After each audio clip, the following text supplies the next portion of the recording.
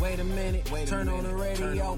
My homie got a new show and it's time to play it, though. I hope you got it. Welcome back to the Startup Showcase. Joel's sitting here bouncing his head to my song. Someone wrote that song for me. That's the coolest thing, right? I should have this song play everywhere I go, although I don't think anyone except for me would appreciate it. So as I mentioned before the break for the news, and then again before the break for the news, I wanted to have you stick around for a minute and talk a little bit about manufacturing and sort of what your recommendations are, because for those of you who don't know, and just to make sure we know, if you're listening to WGN Radio, in case you just woke up, and this is Joel Schneider from LTA Advisors. So we want to talk a little bit about M-Hub as an example, is now in Chicago, and that is a huge coup for me, I think, because I was actually working with a lot of local manufacturers trying to figure out a way to bring this kind of a manufacturing hub to Chicago. They tried it in Naperville. It didn't really work very well.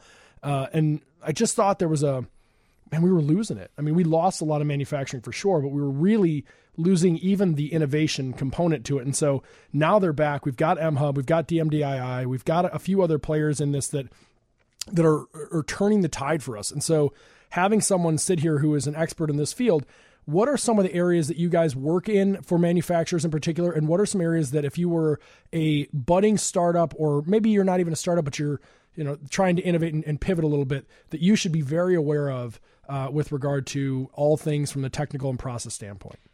So when it comes to manufacturing, the key things that we work in are manufacturing companies. Anybody who makes something. I'm looking around the studio right here. You could make this phone, this microphone, the stuff that goes into your beverage right there. I don't want to know what's in this Diet Coke. It doesn't smell like rum. No. So what we help companies do is figure out how to manufacture that product profitably and meet their customer demands at the same time. So when you're making that computer that's in front of me, you have a lot of parts. We have to manage that inventory, not buy too much, not buy too little, because capital is expensive. So young startup companies need to manage their capital. So you don't want to buy 10,000 screens for the computer if you're only going to sell 100 a month. So we know how to manage that inventory, do the right type of buys to lower your capital to improve your customer service levels. So I think that's great advice. Stuff. It is complex. And here's the funny thing about this, that I think, and I don't mean to mix the two because they're very different. Micro manufacturing and this are very different things.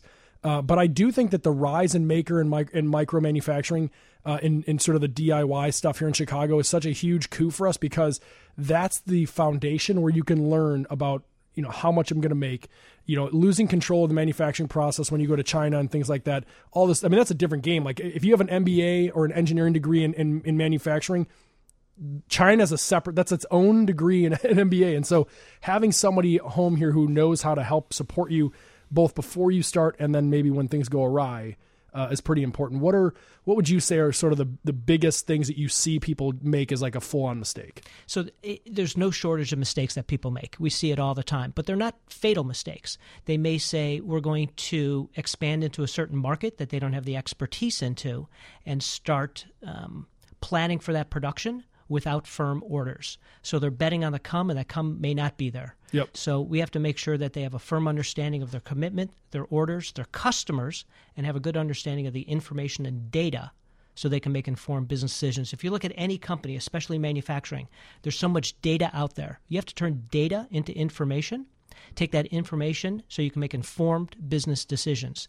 And that's what we do. We help our clients get the information to make informed business decisions. Well, given that we are up against the clock, I don't want to ask you a question that's too long, but I have to anyway.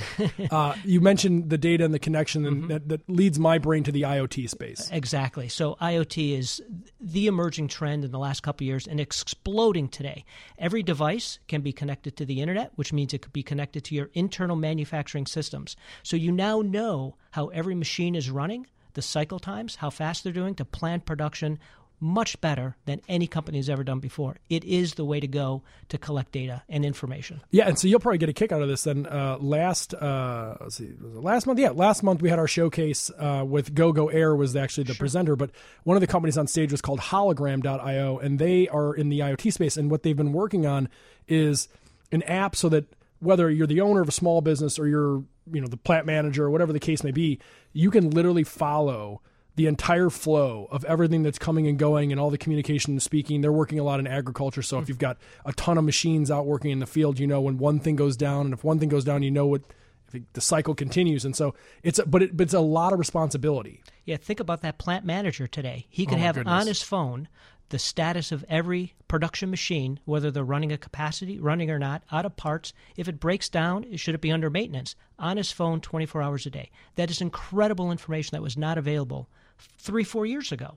So that's why I've been saying that I think that both boys and girls that are aged between 21 and like 27 are the perfect fit for a plant manager of the future, because they are on their phone 24/7 as it is. It's like Snap. This is. So we just found out LTA Advisors is the Snapchat for plant managers. You are a startup now. So we've got to take our break here, but I wanted to thank you first for coming here. Where do companies come to learn more about what you do and contact you guys for the point of maybe learning a little bit about how to work with you and so forth? The best place to go is our website, www.ltadvisors.com, or just call our main phone number, 847-509-9140, or just call me at any time. I was just going to say, are you going to give your real name or real number? I was like, I don't. We have had a few crazies who've come on here and be like, yeah, you can email me or whatever. I'm like, oh my God, you're crazy. But anyway, Joel, thank you so much. This is really a pleasure. And I want to plug this. We're going to have you back on the podcast in one of the upcoming weeks here, because there's so much stuff to go through. When I went through your website to prepare for this show, I'm not kidding. I literally was like, click on this. Then I was like, oh, no, click on this. Then I was like, click on it. There's so many things. So I'm looking forward to having you on more regularly to learn a lot about this kind of stuff. Thank you. It was a pleasure to be here. Absolutely. You're listening to Scott Katoon, and this is WGN Radio, AM 720.